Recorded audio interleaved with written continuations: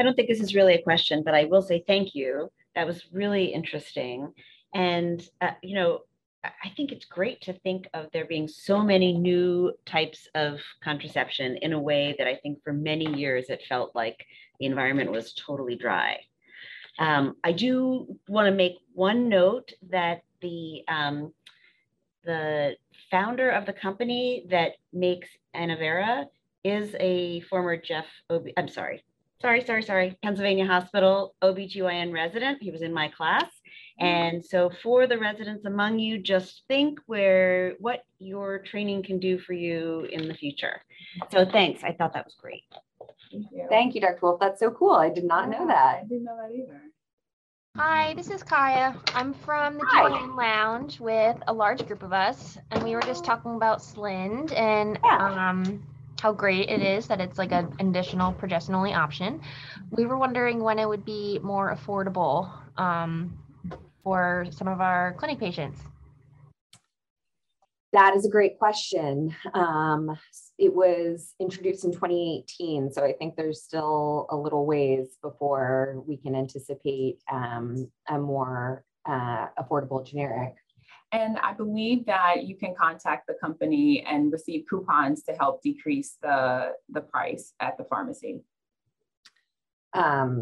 I think that may be limited for patients with publicly funded health insurance, but we can certainly follow up with the company and see if there's anything more, because it would be super helpful for the patients in Ludmere Center.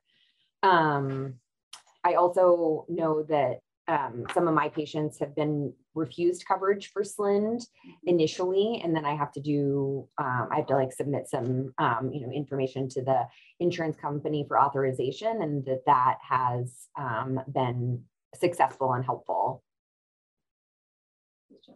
Thank you. Yeah. Yeah. Hi. Is there any conceived medical legal risk for using IUDs longer than FDA approval? 8 years, 12 years. Is there any concern about that? Yeah, I don't think so. That's a great question, Dr. Press. Thank you. We use medications off-label all the time in lots of different ways. Every time, for example, we use misoprostol on the labor floor. So I think that using medications, including contraceptives, based on the data, even if it does not correlate with the FDA approval currently, is a safe thing to do from a medical legal standpoint. Oh, sorry, I see a question from Nikki here. Can try Navirexa Pharmacy, which is delivery for SLIND. Cool. That's not something I was aware of. Awesome. Helpful. Dr. Frarey. Yeah. Sorry about my voice. For the Nexplanon, you mentioned the caveat for patients with larger BMIs for the extended use. I'm just curious, for your own patients, how you counsel, what BMI number do you keep in your mind? And are you telling them the 3 years, just for our clinic patient population? The data seems to be limited for folks with a BMI over 40.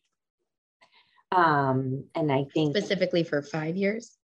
I think for 4 or 5 years. 4, okay. Yeah, the data is somewhat limited. So I think, talking with them about that. Of course, the Nexplanon to 3 years is so much more effective than other methods.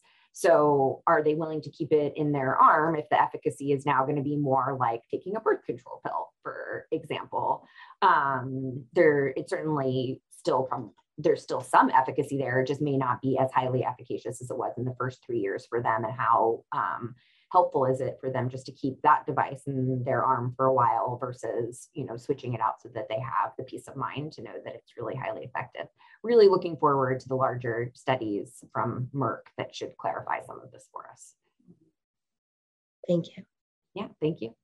It is sort of an interesting question from a policy perspective, right? The Affordable Care Act says that every person who needs contraception should be able to get contraception with no copay, right? Mm-hmm. So how does that work together with the idea that some contraception isn't covered, and how do we sort of work on, from a policy perspective, thinking about negotiating that?